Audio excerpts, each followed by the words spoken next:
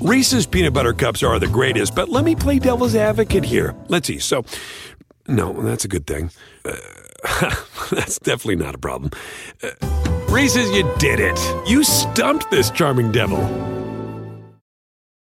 At Bet365, we don't do ordinary. We believe that every sport should be epic. Every goal, every game, every point, every play. From the moments that are legendary to the ones that fly under the radar. Whether it's a game-winning goal in the final seconds of overtime or a shot on the goal in the first period. Whatever the sport, whatever the moment. It's never ordinary at Bet365. 21 plus only. Must be present in Virginia. If you or someone you know has a gambling problem and wants help, call 1-800-GAMBLER. Terms and conditions apply. All right, welcome on to a Sunday night edition. For those of you listening on the free feed, get a look at some of the more granular topics that we've been getting into here on Dunked On Prime. We're, of course, doing this for all 6 of the divisions, but we're going to begin with the Philadelphia 76ers in the Atlantic Division, going through basically every relevant piece of information that we can think of coming on to the trade deadline. Also a reminder that we are running our special mock trade deadline sale. You can get all of the mock trade deadline, which will be out within the next 2 weeks or so here, which is a great way to get us into trade season. And of course, you will also get our analysis of every single transaction as well over the next few weeks heading into trade season. So I encourage you to check that out. There's a link, of course, in the description of this podcast. But let's start here with the Sixers. Of course, we'll focus on Ben Simmons, but first we need to talk about their financial situation. We do. So the Sixers at the moment are $6.3 million, about that over the tax line. And they do technically have a trade exception from the Al Horford deal, $8.2 million, which they could use. I don't particularly expect them to, but potentially as a facilitator, especially if there were a trade potentially involving Ben Simmons where they net lost some salary. Maybe Morey could consider that as a way to add somebody. And of course, moving Ben Simmons is the first priority, and we'll talk about that in plenty of substance. But there are other potential, there are other priorities, and that's part of why this deadline is so pivotal for Daryl Morey, is that there are other things that he at least could want to do. One of those being moving Tobias Harris, which has already come up in plenty of rumors.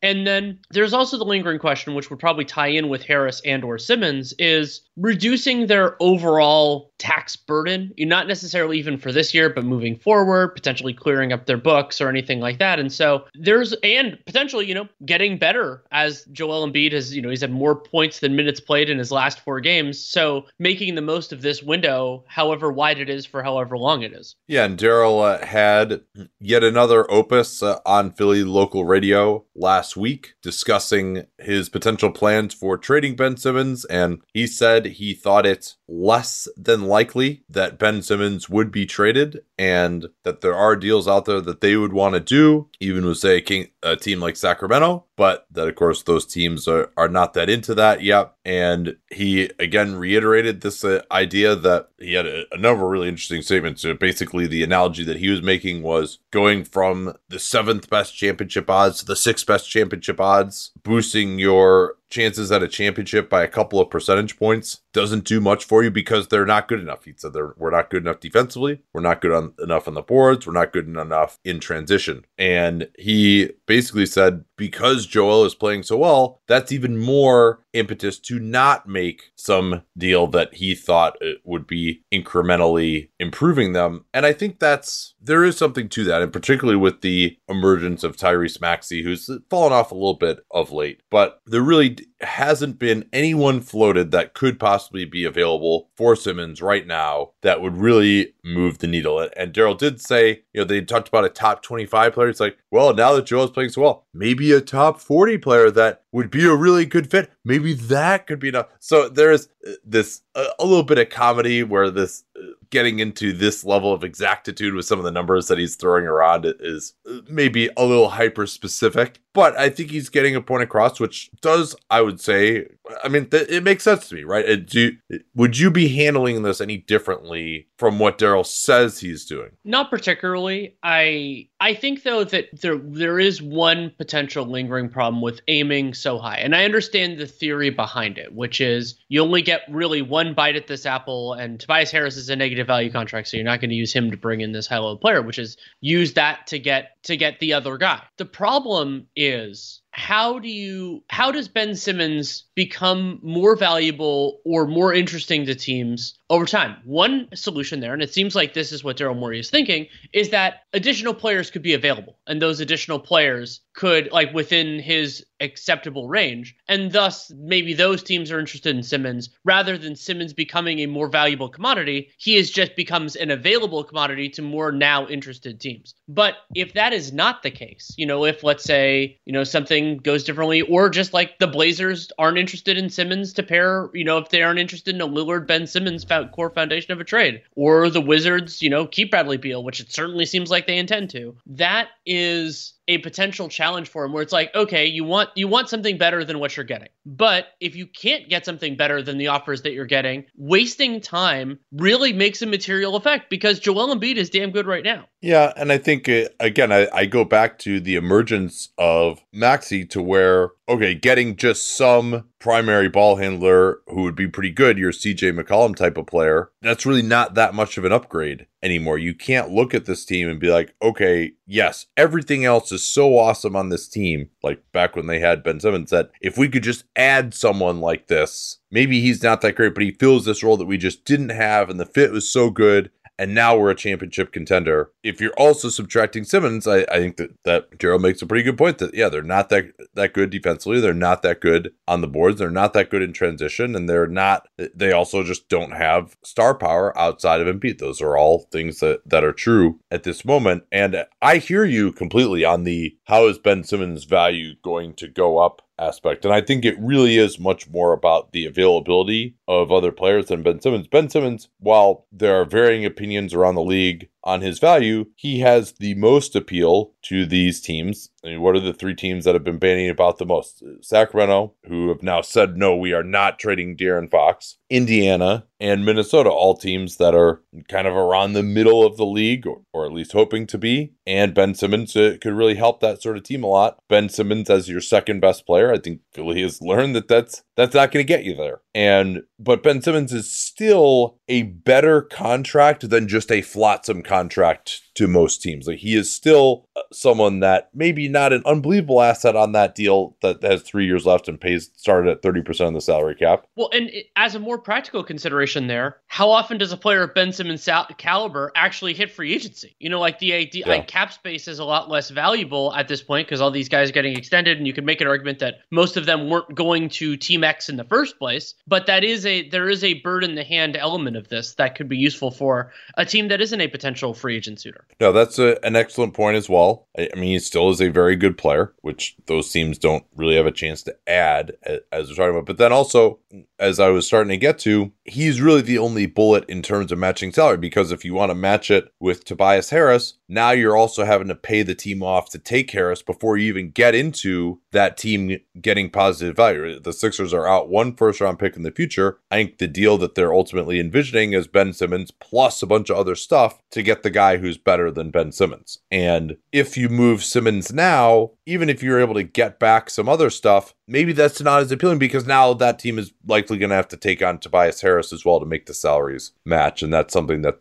that team might not be interested in. So I think it's really more, yes, teams are interested in Ben Simmons. He's a solid player, but I think it's almost more from Daryl's perspective that Ben Simmons it's the fact that he isn't negative salary, even more so than perhaps that he's just like so good, it's going to get such a great trade return on his own. It's that you're then also throwing in all this stuff in addition to Simmons, and that's how you get there to potentially having the best offer for one of these other players. Yeah, it's a really fascinating set of decisions, and a big factor in it, of course, is what is truly available, what other teams are interested, what kind of offer is out there. And there was the conversation he had about how there is a trade possible with the Sacramento Kings.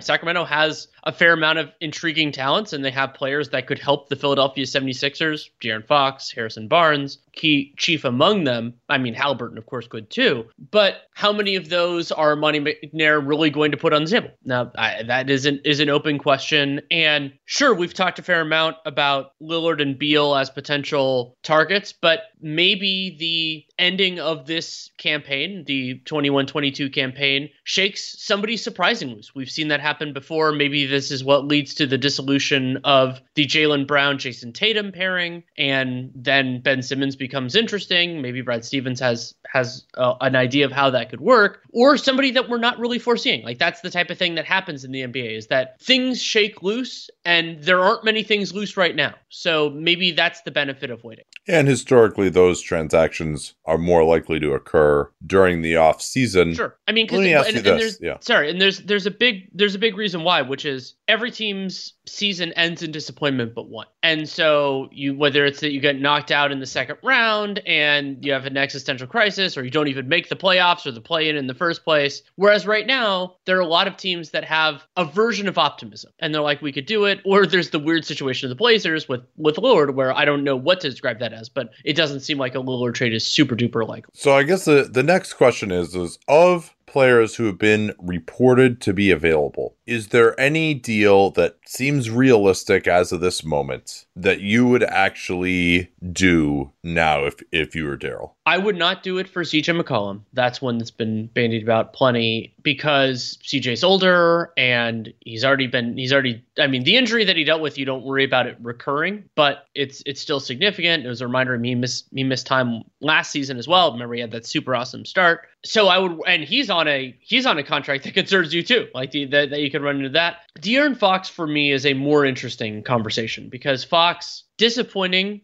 to my standards this year, but young enough and talented enough for the struggles this year to be an aberration, or for him to be better than he's been. Let's not even say use aberration, be better than he's been. So I think that's an interesting one. And I can't remember the exact terms of the Pistons offer. That's the other one that's kind of been more substantially reported. Yeah, I don't know that Jeremy Grant is a great centerpiece for me either. I think, to me, the only one, and maybe if it's Grant plus, two Detroit first, those would have to have a lot of protection on them for sure if I'm Troy Weaver. I think, yes, it has recently been reported that no, Fox is supposedly not going to be traded, but circling back on that, I would imagine that the Sixers were like, okay, yeah, we'll give you Simmons for Fox, give us 2 first-round picks as well, and they're like, no. So I would be willing to consider something along the lines of Fox for Simmons straight up. I think because Fox fits on more teams, somewhat similar, a little bit of a young player on a max contract, a little bit of a distressed asset at the moment, but still has some potential. So I think I would be willing to do it for Fox. There's no one else really that's purportedly been available that I would be interested in. And obviously you have to get into a big war about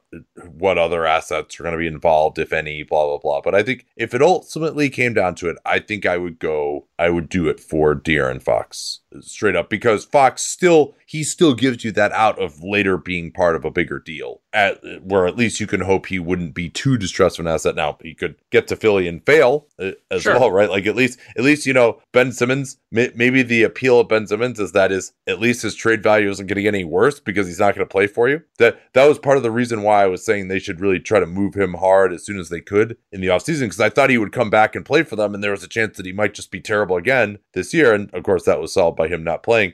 I mean, there's a thought potentially that Simmons not trading might actually have ended up being good or not playing might even have ended up being good for Philly in the end. But of course, we'll have to see how this turns out. Is that enough on Simmons, or is there anything? Well, so the only thing I wanted to toss back to you is, would you do that Fox for Simmons trade if you were Monty McNair and the Kings? Oh, I would want to have, we talked about this, of course, on the Pacific Division preview. I would want to have a pretty good understanding of Ben Simmons' health situation, that he wanted to be there and all that stuff. I'd want to know how good I felt about De'Aaron Fox's shooting behind the scenes and whether this 25% thing is a slump or not. I'm just so much lower on Simmons than it seems like anyone else, even now.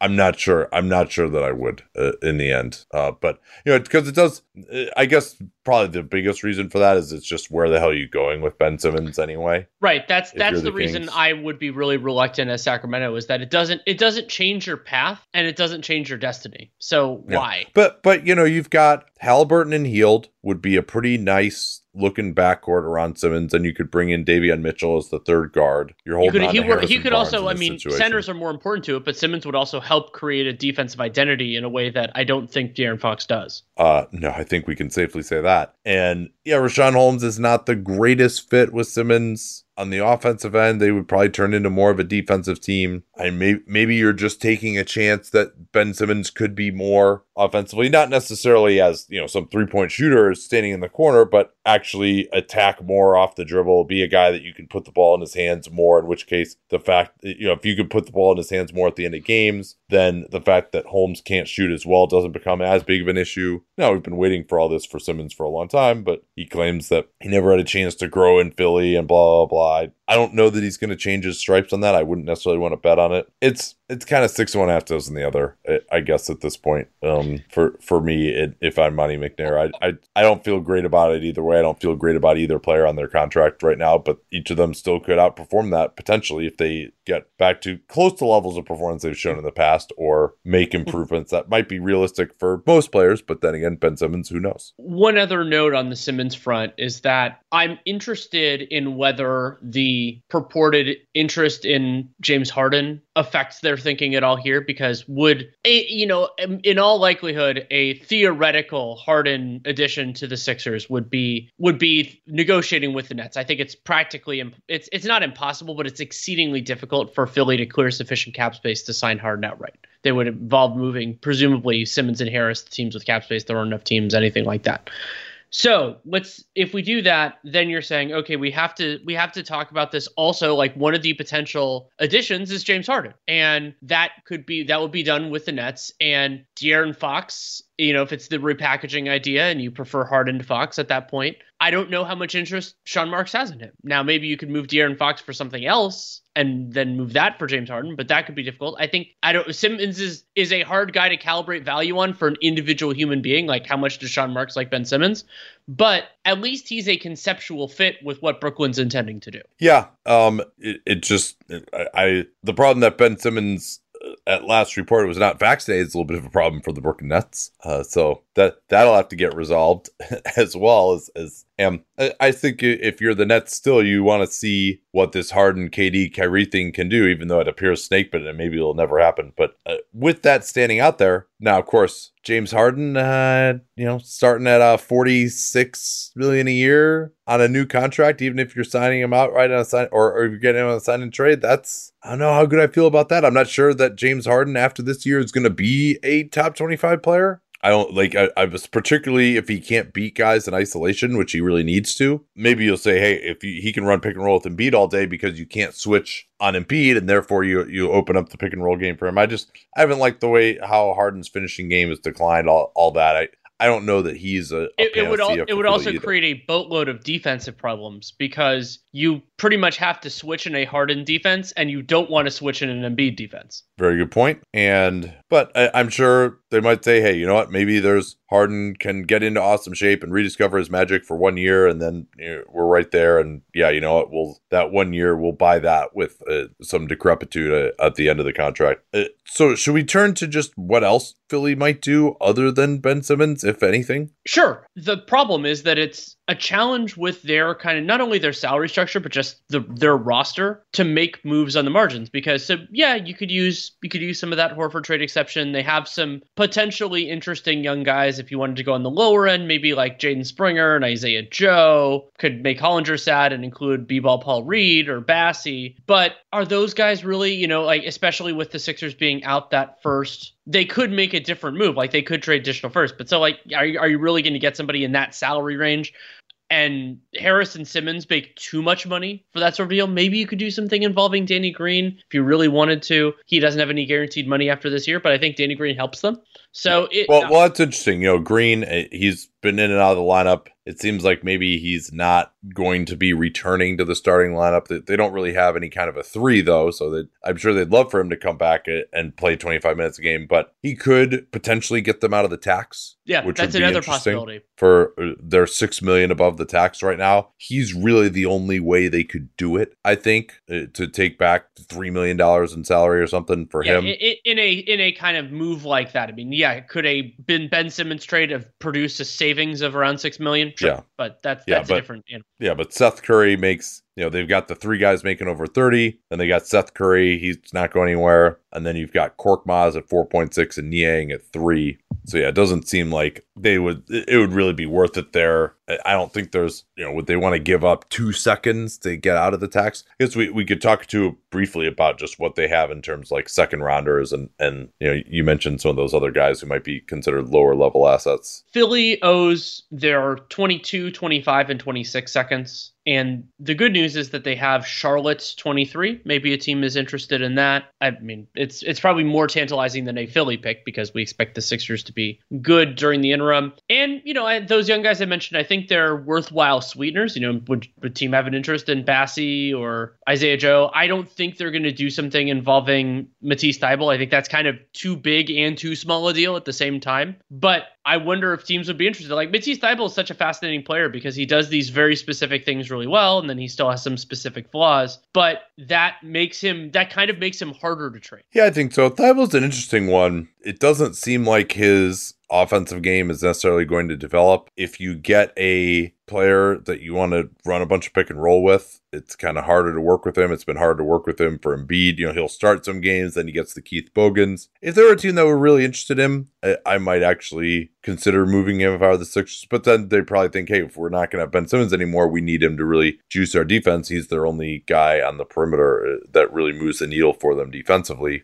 with Green kind of having fallen off. And also in terms of what they can trade first rounder wise, they could trade a 22 or 23 first. Then they owe that first to OKC from the Horford deal, which is top 6 protected in 25. So then they theoretically could do first available draft, which the other team would assume would happen in 27, or they could move a 28 as well. The 28 would be unfettered completely if they wanted to do that. So they could, in theory, the most number of picks that they could trade at once, though, would be 2. Right. So yeah, I don't have much else on these guys.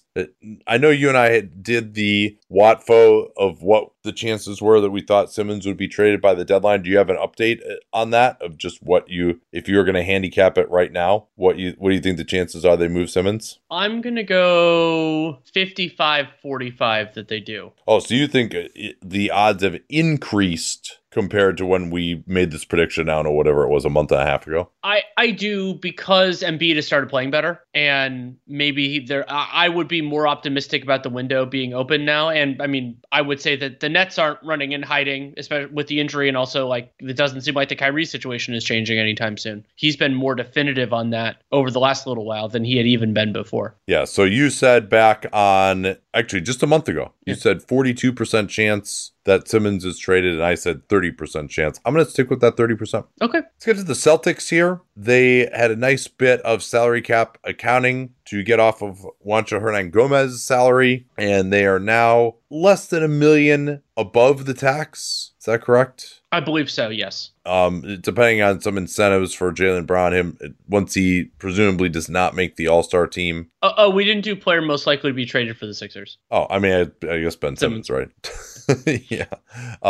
Yeah, okay. So, and then they've got some pretty big trade exceptions from their various deals that they've made over the last couple of years, going up to all the way up to $17.1 million. But since they're over the tax, it seems unlikely that they would just take a guy on for a team that's been mediocre, and they are going to get out of the tax almost certainly. That's a huge $10 million in cash distribution that they're looking at because of the largesse of all these other teams. There's an extremely easy way for them to do it, and that involves trading PJ Dozier again. Dozier is injured, so he can't help the Celtics right now, and they have enough cash, I believe. I believe the first cash they used in a deal was in the aforementioned three-way deal where they got off of that money, especially Juancho Hernan-Gomez. So if they pay another team more than the amount that other team will have to pay PJ Dozier, then it seems like that's pretty straightforward. Now there's not the roster spot crunch that there was. Maybe they have to give up something small as an asset, but I think you can solve this problem with cash, I think, pretty cleanly. Maybe if you have to throw in a mediocre second, you can do it. But Bull could be involved too if they wanted to. And maybe they could offload, Bruno Fernando if they were like the Celtics could actually do more of those style moves if they wanted to if they were like if they're in the circumstance where they thought they could do better on the buyout market than some of the bottom guys in their roster spots. But I think the juice juicier question for Brad Stevens, now that he's, head of the personnel guy, is do they execute anything bigger than that? I don't think this is the time to break up the Brown-Tatum combo. Those guys are both incredibly talented. They're both incredibly young. We are recording this hours after Jason Tatum dropped 51 in 33 minutes on the Washington Wizards. And, that wasn't the greatest Jaylen Brown performance, but you have all that talent. Do you agree with me on that basic premise? Yeah, we've talked about that pretty extensively in the past, that I just don't think it makes sense to move Jaylen Brown. Maybe if they're a team that's just going to go whole hog, 4 picks, 3 swaps, you might consider it, but especially then you run into the team that for whatever reason has less bright of a future. But granted, if Memphis offered that, I think you seriously consider it, even with their bright future. Yeah, and then what are you gonna do if you do that? Then it's like, okay, what are you doing around Jason Tatum? You don't have any other real star player, no player with star potential. Yeah, having those picks is nice, but what are you gonna do? Just use them over the next 7 years? And that doesn't do you much over the next 2 years when Jason Tatum you're in theory trying to win around him. He's hoping to evolve into a top 15, top 10 player that you can build around. Yeah, I don't see a way really in which, even if you trade for those assets, that you then can turn those assets into a player who's going to help you more than Jaylen Brown over the next 2 or 3 years. And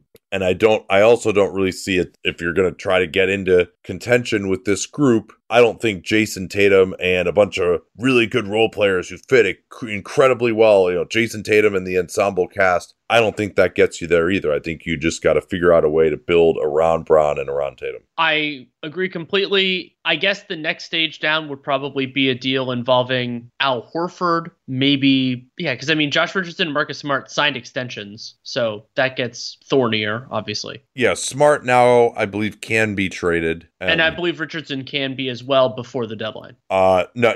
Richardson, because his extension was only 1 year and it wasn't enough of a raise to trigger the Carmelo 6 months extension or 6 months ban of a trade after the extension. Yeah, that's a thought to me is, would the Celtics just kind of trundling along here around 500. We've been waiting for them to go on a run. They've been largely healthy here. Now that they're smart in the protocols. They've had Brown and Tatum together now for about a solid month and haven't really shown a ton. Would they want to maybe make this a consolidation year? Would they consider moving Marcus Smart, who that extension kicks in? It's 4 years, $77 million. I haven't been too impressed with what I've seen from Marcus Smart this year. I also think he still is going to take some bad shots. He and Jaylen Brown seem to clash a fair amount. I don't think he's been the same level of defensive difference maker that he's been in the past. He's still very solid and capable of switching and, one of the better defenders of his position, but not someone who, getting into his late 20s now, had quite the spectacular impact as he had in the past. I would, if you were offered a first round pick and expiring contract for Marcus Smart, would you take it? I would, yes. I think so too. And I think just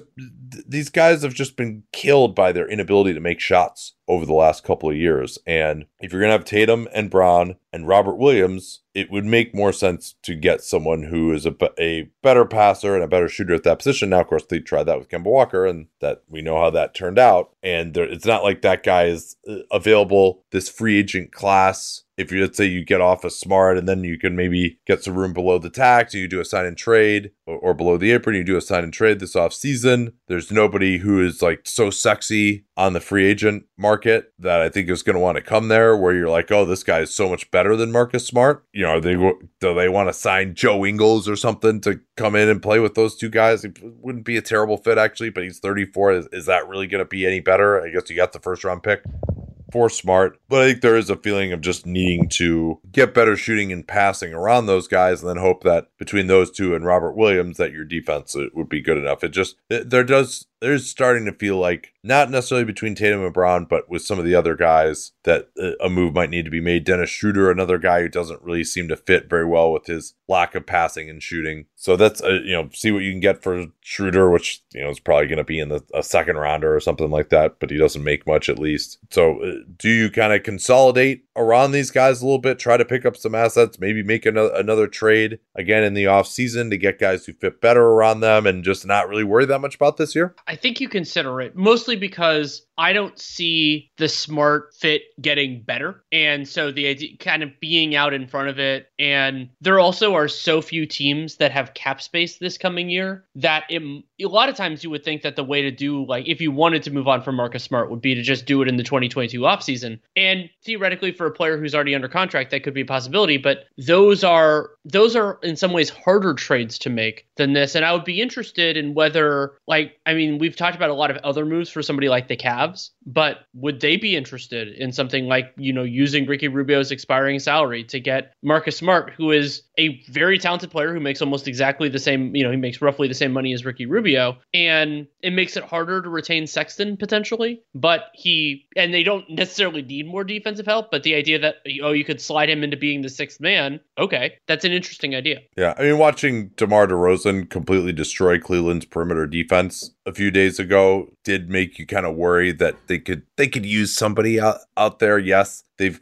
got those bigs, but someone like a KD, or not that Smart's necessarily going to guard KD, but or a DeRozan, someone who can really attack from the mid range or from the perimeter, they're not very well equipped to guard that guy. But again, as we said in the Cleveland section, I would not be trying to trade it first, but there are definitely teams out there that could use a defensive minded guard, you would think. And of course, there's the possibility of going the other direction as well and trying to get better. If they were to do that, we don't need to get into too many specific names, particularly because it doesn't seem like that's necessarily in the offing. But what would they be trying to improve at here? I mean, I guess that same thing, right? Shooting and passing. Right. I think the idea would be, the dream would be a primary creator who could function on and off ball. They've tried that a couple times before, but especially if you could get somebody who had more size, you could do some more defensive versatility stuff that you couldn't do with Kemba and Kyrie. That would be great. I would also love to see a movement shooter on this team, just somebody who, like more in the JJ Redick mold, somebody who's coming around screens, who's bringing a little bit more motion, more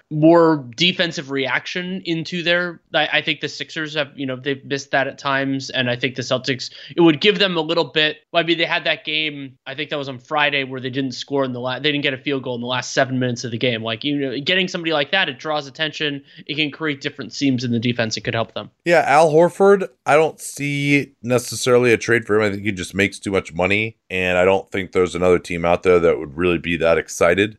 Especially his partial guarantee is really rough too, because it's $14.5 million. Yes, it can increase if the team he ends up on makes the finals or wins the title, but that's a lot of money, and the Celtics aren't necessarily interested in trading Horford for a player who is making his money and it's fully guaranteed, because then that gives them a lack of flexibility for next offseason too. Yeah, and his 3-point shot, like so many Celtics, has deserted him so far this year. He's under 30% from three, which I don't know how much you want to read into that, but generally, if you're trading for someone, you'd like them to shoot over 30% for three, since that stretch element is part of the appeal there. We were talking about buying for them. Just as a note, the Celtics have all their own firsts and no extras. They do owe a bunch of seconds, 23, 24, 25, and 27. They have a couple of bonus ones, but Portland's 23 is probably the juiciest of those.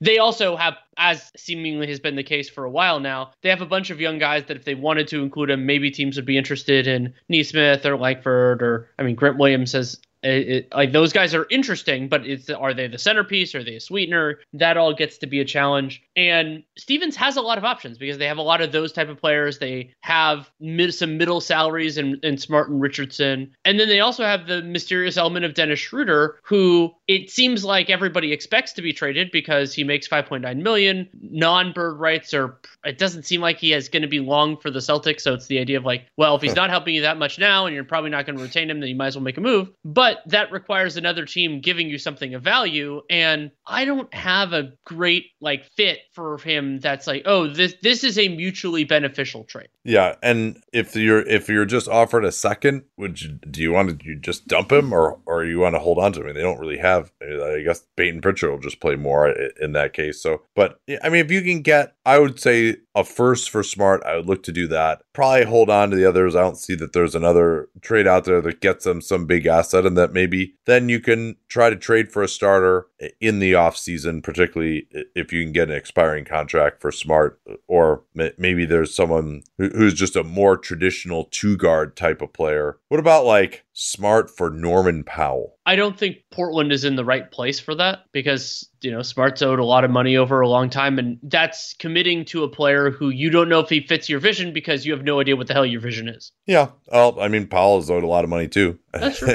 And Smart can at least guard some threes, but that might be the type of move you'd be thinking of just someone who's a little bit better. Not that Norman Powell is not exactly helping your team passing necessarily, but just for a different sort of starter, or you go expiring contract and a first would be your hope. And I would do certainly the latter type of deal. Most likely to be traded. Sadly, we didn't do this before Hernangomez got traded because I think both of us would have said him. For me, it's Shooter, probably the guy. PJ Dozier.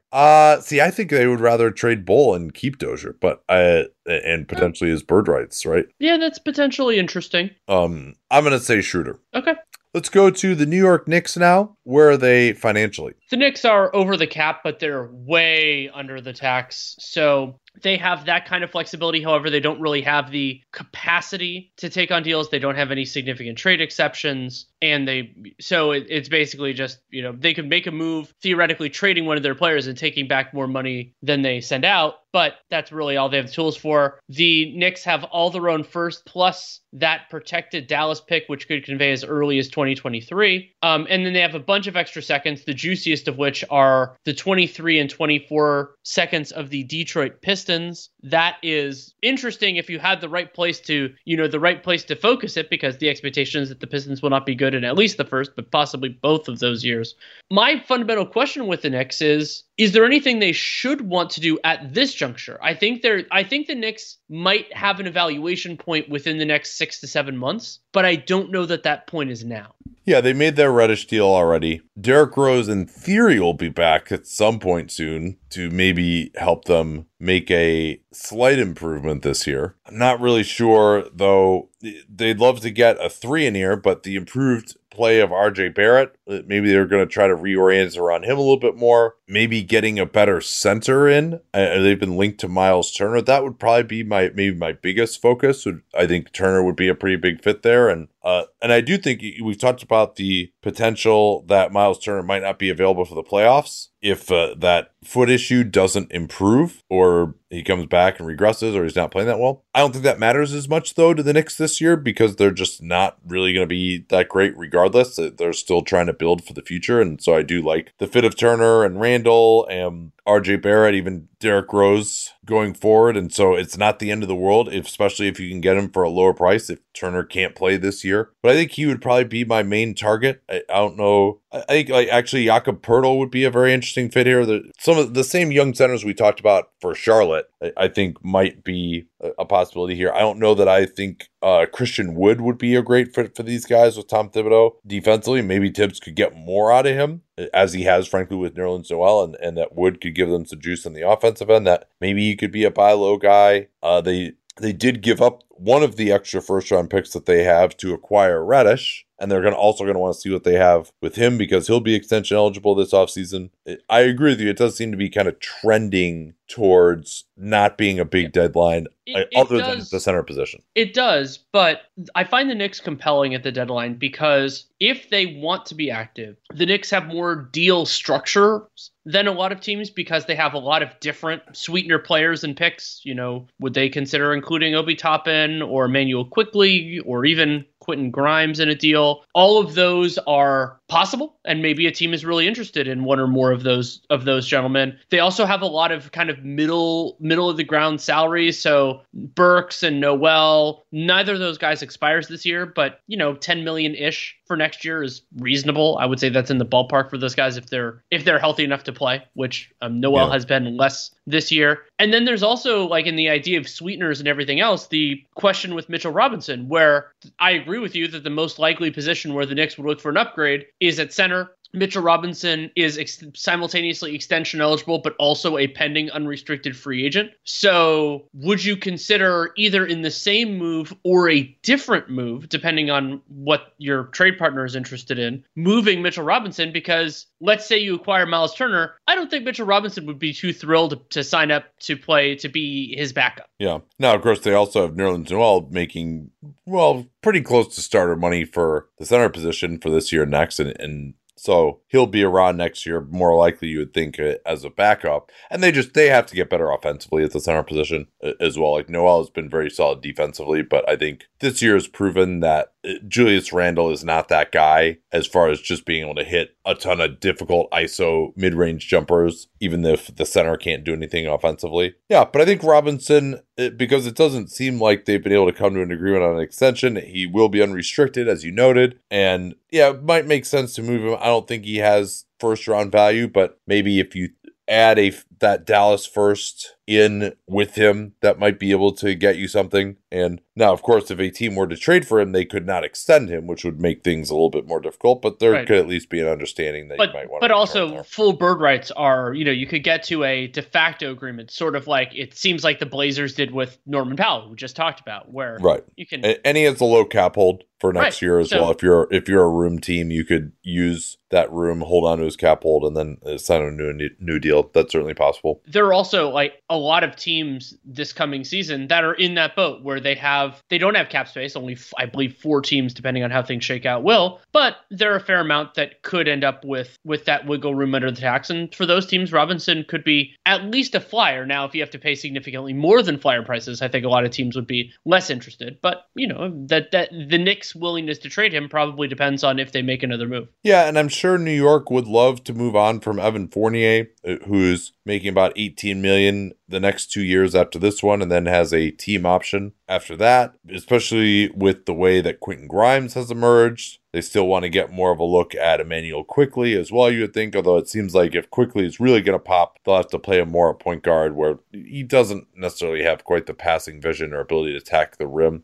I think to be a full-time starter, he kind of profiles more as a third guard to me. But I think they'll want to get a look at him. They'll want to get a look at Reddish. I think even Alec Burks, who's played well this year, is someone that I would make available if I were the Knicks, because the reality is they're just not really going anywhere this year. And I think finding out whether letting RJ Barrett cook a little bit more as well would be useful. Now, I don't think anyone's going to want Fournier. Burks is someone who I think could help another team, and he's only has 1 year left after this one that's guaranteed at $10 million, and he has a team option after that. And I think he's played to that salary so far this season. But those seem like deals where it would be for an expiring contract. I don't think any of those players that I mentioned, either they're negative value or they're not. I wouldn't say they necessarily have first round value. Hey, Kemba Walker could even be someone that they might look to move. He's on a totally normal deal now. He might even be a team that's interested in him as kind of a third guard who could close, playing kind of the Derrick Rose role rather than the starter role, but for some other team, coming off the bench, but maybe closing. So they have kind of some useful guys, none of whom are so amazing. And I think it's quickly. A team that could benefit from his creation and potentially handle that? The Indiana Pacers, depending on what they want to do.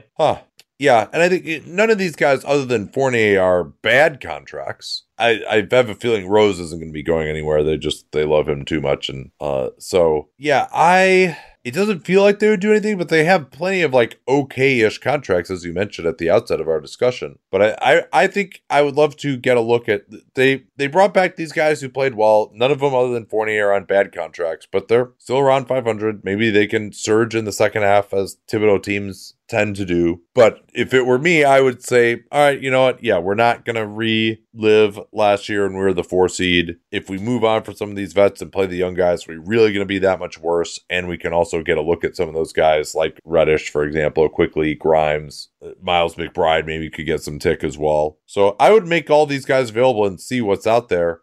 Could you get a first round pick if you traded both Burks and Walker together? Would that be realistic?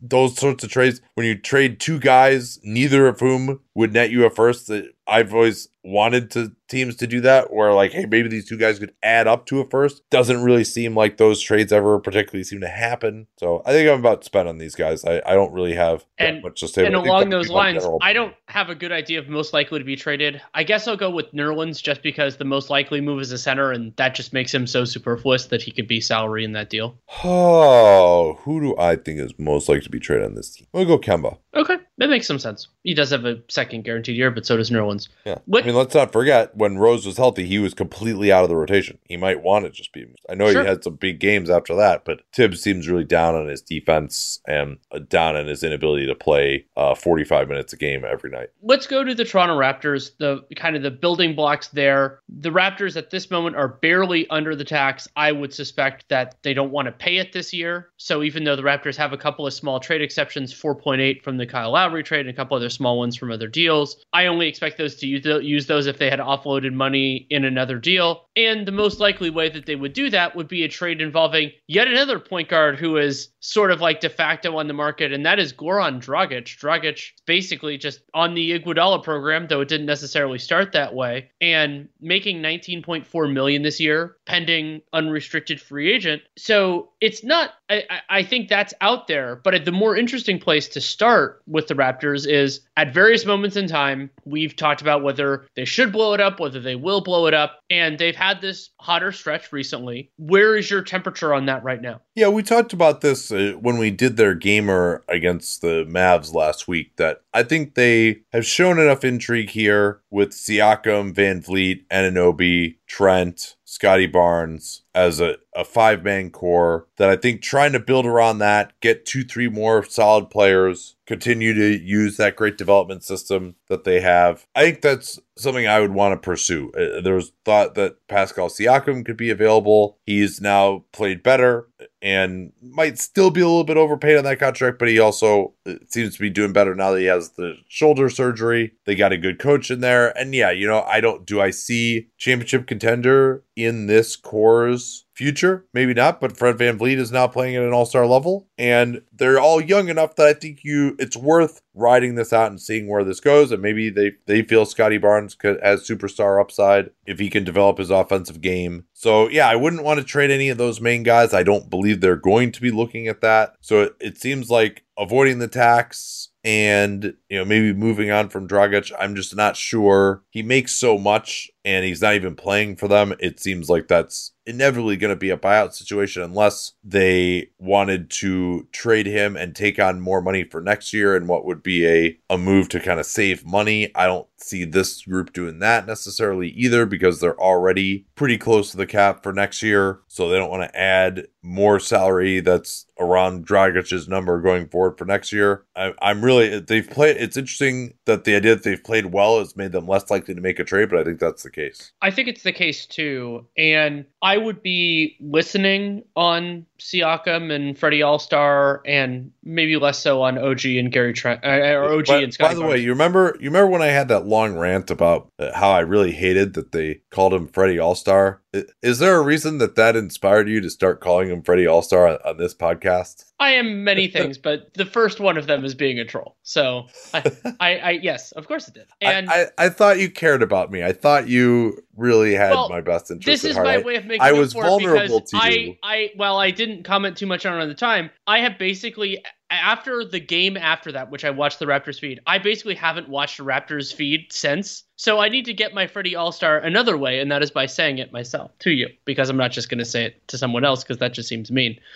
I made myself vulnerable to you and to really two nations by saying how much that annoyed me, and I expected not to be taken advantage of. But I guess that was too high an expectation. With VanVleet and Siakam, I can imagine a scenario where if I were in Masai's shoes, I would trade them. However, I don't expect that to happen, partially because the teams that VanVleet could help the most don't really have that many assets. Like, I think he could do a world of good for a team like the Lakers, but the Lakers don't have much matching salary. They also don't, I don't think Ujiri is going to be in love with Talen Horton-Tucker, for example. So I listen just because why not? They're not untradeable. Very few players in the league are. And I don't think anybody sees those gentlemen as the missing piece. So you do that. And then with Dragic, I'm a little bit more I would be a little bit more open to taking on salary, at least for next year, because unless they're considering doing like a, trading VanVleet to a cap space team or something like that, which if they were, I could see him as a wonderful fit with like the Pistons or something else. Outside of that scenario, they're probably going to have, let's call it 10 to 15 million in space that they're not really going to use, because if you're functioning as an over the cap team, you have the mid level, and that's and then you can retain your guys' bird rights and all that, and that's kind of it. And so getting a 10 to 15 million dollar, it's kind of like the second mid level exception concept, that you get somebody for that.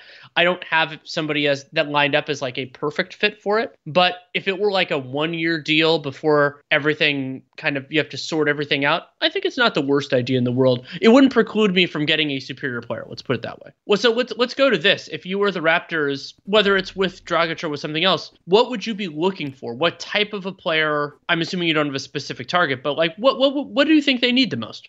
Yeah, I think someone who can really shoot the ball, but Trent kind of falls in there, but backup shooting guard type of guy. And also someone who maybe could fit into a 3-and-D sort of role, a Danny Green type. I was thinking about it because Dragic is kind of the guy that it seems like Dallas might be looking for, just because he and Doncic are kind of buddies. Although Dragic and Jalen Brunson are pretty similar sort of players. But maybe the Mavericks, they have Dwight Powell and Reggie Bullock, who make about the same as Dragic does, but they also have money for next year. If you were Toronto, would you just take on Dwight Powell and Reggie Bullock for next year just to have them as potentially guys who'd be better than what you could do in free agency? That would be, we don't need to get into that too deeply, but that might be the only sort of deal I could see where it's guys like, all right, maybe they're a little bit overpaid, but they could possibly help us. Dwight Powell's Canadian. That sort of thing. I would not do that deal, even though I think Reggie Bullock will play better than he has so far for the Mavs. He can't shoot worse than he has so far overall for them, but that's too much to take on in my eye. Yeah, and actually Bullock also has a guarantee in the third year of that deal that he signed last summer, and also has a 5% trade bonus, Danny. Woohoo!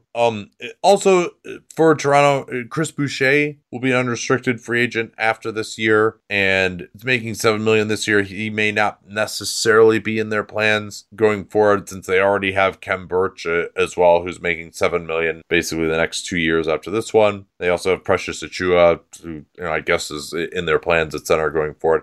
Getting a longer term center option would be something that I'd be looking for. Jakob Poeltl's name has been floated as someone that they might be interested in as well. I'd love them having a credible stretch 5 option. Even if it's a more limited defensive player, they have so many talented defenders on this team. I think it would be having somebody who could just absolutely shoot would be fun. It would be. I guess when you think about their long-term structure, though, Anunoby, Barnes, and Siakam are also good. That the only way it'd be worth acquiring a center would be if you're just going to play Anunoby at the 2 going forward, which I know they've done in a few games, but they've done that with Trent out. But they really just don't have enough shooting. Or it could be somebody who could mesh in if they eventually trade Siakam. That was kind of the idea for me. Yeah, or simply, frankly, if one of those 3 guys is injured, which might be the case as we've seen throughout this year, you're not always going to have all 3 of those guys healthy, but you could have more of a contingency plan than someone like Birch or Achiuwa available. I mean, if you're going to acquire Poeltl, you're going to give up a future first if you're the Raptors for Jakob Poeltl? Yeah, I think I would. I like Poeltl a lot. Yeah, if they had more of a need at center, because you're definitely not going to have him closing games when you're fully healthy, I don't think. I might consider it. Like, I think there are some teams where it would be worth giving up a first for Jakob Poeltl. I just don't know if it's this team is that. I still am desperately curious to see what this starting lineup could look like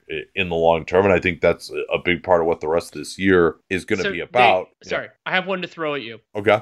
This is a Dragic trade. What about Malik Beasley? Beasley, not a perfect player by any means, but he only has one more guaranteed year, $15.6 million for next year. He's not superfluous on the Wolves, but I think they could actually be a cap space team if they moved him, and Dragic could be a part of the rotation. And then for the Raps, it's like adding Malik Beasley to the rotation. You don't need him to start, but he's just another option. Yeah, they could use that microwave scorer type on the second unit. Yeah, that might not be bad. Do the Wolves need another point guard? I think they would enjoy not having another $15.6 million on their books. And depth for when Russell and or Beverly is unavailable. It's not the worst thing in the world. Yeah, that sort of a player, just a kind of a more normal-ish shooting guard. Now, some in Toronto might say, hey, maybe you should try to develop Steve Mikhailiuk a little bit more, or Malachi Flynn. You don't necessarily need to play only 7 players every game, Nick Nurse. That might be a refrain as well. We don't necessarily have to get more guys in here. If I had to guess, though, I think it's going to be a pretty quiet deadline for these guys, and I would also guess that Dragic ends up getting bought out personally. I still think he's the most likely to be traded because I don't have another clear-cut guy. While the Raptors are another one of these teams that could benefit from trading away, like the little bit of savings that would happen if you traded away a minimum guy and then just sign a rest of the season one. There isn't a clear-cut player there. Maybe Isaac Bonga is the guy that you could do that you could do that and then just get a buyout guy who helps you. But the Raptors kept him over Sam Decker and Ish Wainwright for a reason, presumably. Another team that is going to presumably make some of those. And my most likely to be traded is Dragic as well, by the way. It kind of has to be. So another team that will make similar deals to the structure I just mentioned is the Brooklyn Nets. The Nets are a hilarious $35 million into the tax. So that is a just astronomical luxury tax bill. The tax payment as of right now would be $109 million. Oh. But if let's say they moved Javon Carter, they would save over $15 million, right? It's basically $5 per dollar at the place that they are right now in terms of the tax.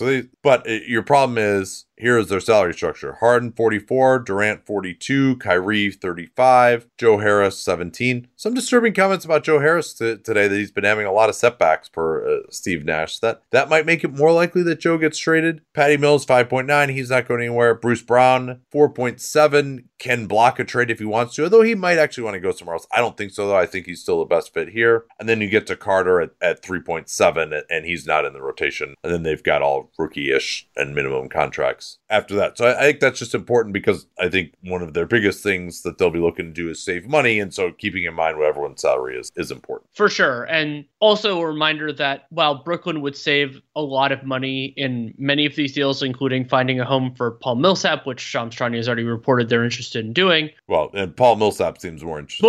Paul Millsap seems more interested in doing it. The problem is you don't save that full amount because you have to presumably replace that player on the roster. So let's say you save about half of it, maybe a little bit more than that. But that is still significant savings for the Brooklyn Nets.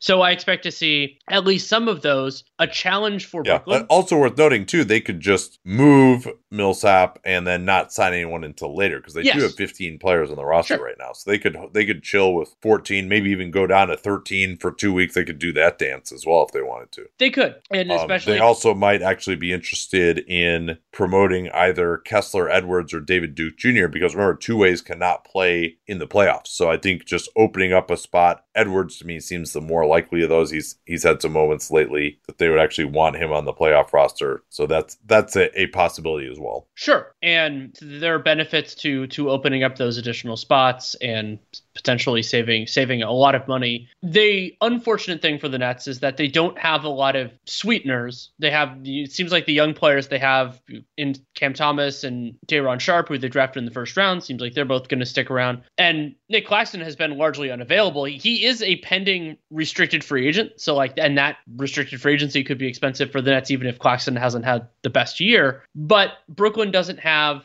so they owe first in 22, 24, and 26, plus they have 3 swaps on top of that. So it's very difficult for them to do anything with the first. And they only have 1 second round pick between now and 2028. So not many sweeteners. Yeah, and let's also remember that they spent every red cent of their cash to dump DeAndre Jordan on the Pistons. That's right. They can trade a first, however.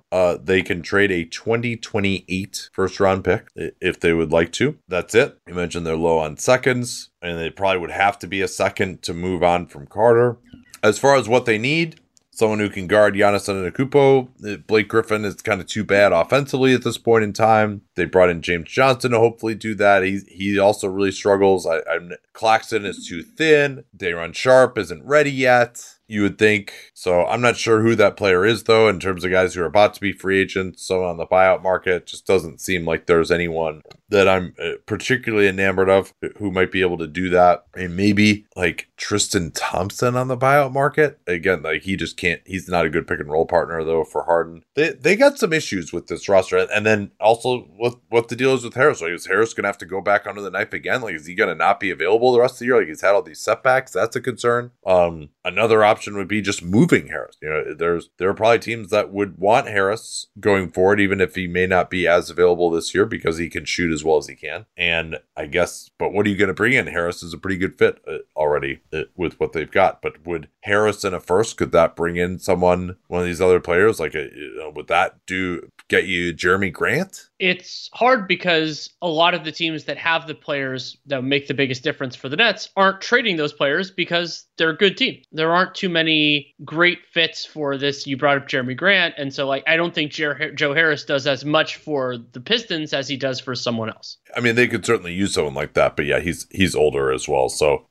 I don't think so. Although like we were talking about with the Lakers, I might be more interested in an unprotected 28 Nets pick than some of these, a pick in the 20s this year, even if it is so far away. Unprotected, who knows where these guys are going to be. I think they're a good organization, but if they re-sign James Harden and KD is probably not going to be around 6 years from now, you're going to guess, or won't be that good if he is. And they've traded away because that's the other beauty of this, Danny, is if you get their 28 pick, they've already traded away so many picks before that, you think they're a pretty good bet to be bad at that point. The cupboard will be pretty damn bare, would be the best. Now, they could get guys in free agency again and all that, but that seems like it's not necessarily the way things work as much anymore. And they're not, typically you get those players when you're already good, unless you're bringing them all together on a blank canvas like the Heat did. And Brooklyn could do that, but the timing of it and everything else is going to be hard. I mean, and who knows, they might even just have some of these guys brought back and they'll be just bottoming out at that point. Yeah. I mean, that is kind of interesting as a sales pitch of like, hey, our draft pick's worth a lot because we already traded away other draft picks. That's an interesting sales pitch. I don't know if anyone would bite on that. I might be a little compelled by that if I could get my hands on that 28 pick. But yeah, I think the number one thing they need is just more shooting. Or I guess probably number one is someone to guard Giannis. Number two is more shooting. Those are the two things that I would be looking for. And Joe Harris helps you with one of those. I think if Harris comes back between he and Mills, you feel pretty decent about the shooting. But I'm just, like LaMarcus Aldridge, Blake Griffin, Nick Claxton. Oof. I mean, I guess you're just hoping to outscore him in the road games at that point. Yeah. Yeah, Claxton being moved, it might be another possibility. Would another team put first-round value on him? He's just so thin and also has struggled to stay healthy. I don't think another team would be wanting to acquire him as a center of the future.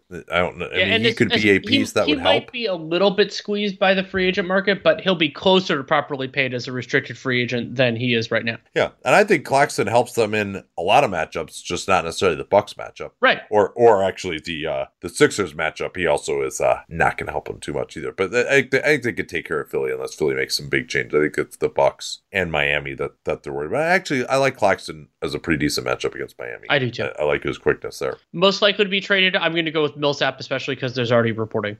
Yeah, I think that seems likely. The other one being Carter. I would be very surprised either of them were on the roster after the deadline. All right, well, hopefully you enjoyed this look into what we've been doing here on Dunked On Prime. A little different than our normal 15 and 60, but we'll be back all this week. What game are we doing for the NBA cast tomorrow? We will be doing Knicks Cavs, which is a 7 Eastern, 4 Pacific start. Yeah, that's going to be awesome. Can't wait to lock in on the Cavs for the first time this year. Get a look at Evan Mobley and Garland. Yeah, that's going to be a lot of fun. So if you're an NBA League Pass subscriber, you could join us there. Just click on the game and watch. It's called the NBA Strategy Stream now. We've actually changed up the name for it. So that's exciting. Hopefully it explains to people a little bit more what it is. We talk a lot about the strategy on those casts. And yeah, check out if you are not yet a subscriber or if you are a monthly subscriber, that excellent deal for Total Access, the sale in honor of the mock trade deadline. Talk to you all again soon. At Bet365, we don't do ordinary. We believe that every sport should be epic. Every goal, every game, every point, every play. From the moments that are legendary to the ones that fly under the radar. Whether it's a game-winning goal in the final seconds of overtime or a shot on the goal in the first period. Whatever the sport, whatever the moment. It's never ordinary at Bet365. 21 plus only. Must be present in Virginia. If you or someone you know has a gambling problem and wants help, call 1-800-GAMBLER. Terms and conditions apply.